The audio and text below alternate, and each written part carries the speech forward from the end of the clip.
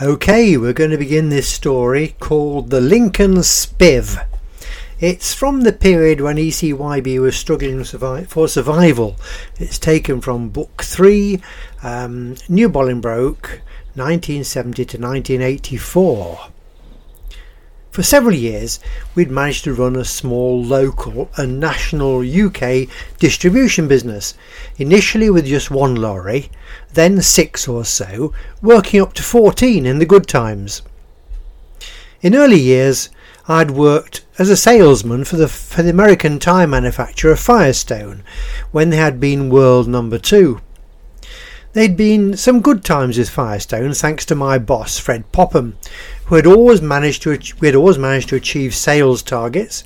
Careful to make it not looking too good, you'll understand. Nobody could put one over on Fred. He'd been brought up at the time of American Prohibition. He'd actually been to Chicago and seen Al Capone in action. There is more of Fred and Firestone Lincoln in another tale on this same book. Our firm specialised in moving tyres mainly, and solely thanks to very good relations with ex-Firestone client Harry Thorne. The company was awarded a contract for distribution of Uniroyal products in the East Midlands. This moved us up from a very small operation with all very second-hand vehicles into a medium-sized company with new trucks on the road and a very good national image. Uniroyal eventually became fickle and difficult with us, as our specialist knowledge of the area we served was superior to theirs, and we tended to wag the dog from time to time. This lucrative contract was not going to last forever, and after the unfortunate theft from our Loughborough depot, we could work out exactly just how long we had left. Tyres, by this time, had been my life for more than 20 years, and I had developed some very good trade contacts. After much research and discussion within the trade locally, I earnestly believed that there was an opening for a specialist truck tyre remoulding operation within our counties of Nottinghamshire and Lincolnshire. The market was certainly there, and I initially discussed the idea with the main local independent tyre dealers to get their support for a consortium to produce truck retreads with their own individual brand names. This could have given them local buying and quality control, and the chance to market a guaranteed product with their own individual tyre brand names. Their savings could have been considerable. We were using Midland Bank for our main business at that time, and after going through all the usual channels, our manager in Lincoln suggested meeting a local businessman who could well put up the venture capital for the project. Meetings took place, and I took the prospective finance folk to see the type of operation I had in mind. We travelled to Bradford in Yorkshire to view a similar plant and show them at first hand just what was involved. They really liked the idea, and the profit figures were good too. One thing about this trade was that you could start small and investment was not huge. Finding the property was the greatest hurdle. Then installing and running the machinery needed my specialist knowledge.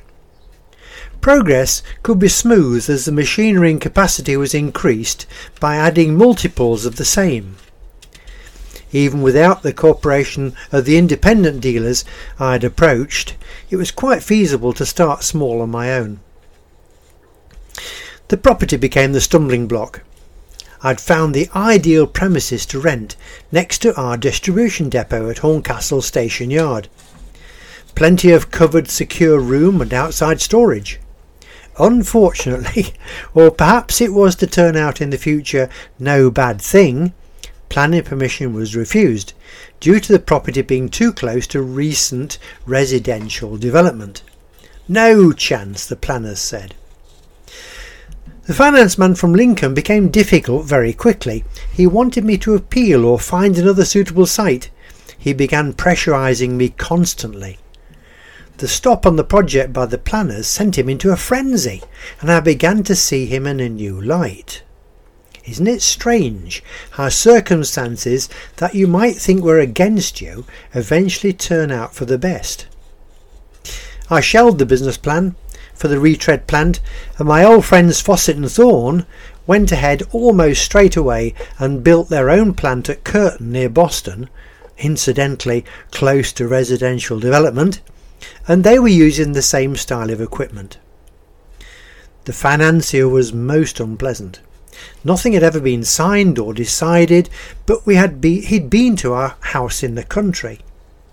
We found out through a third party that he had designs on the house, and if we had put it up as security, he had been determined to end up with it.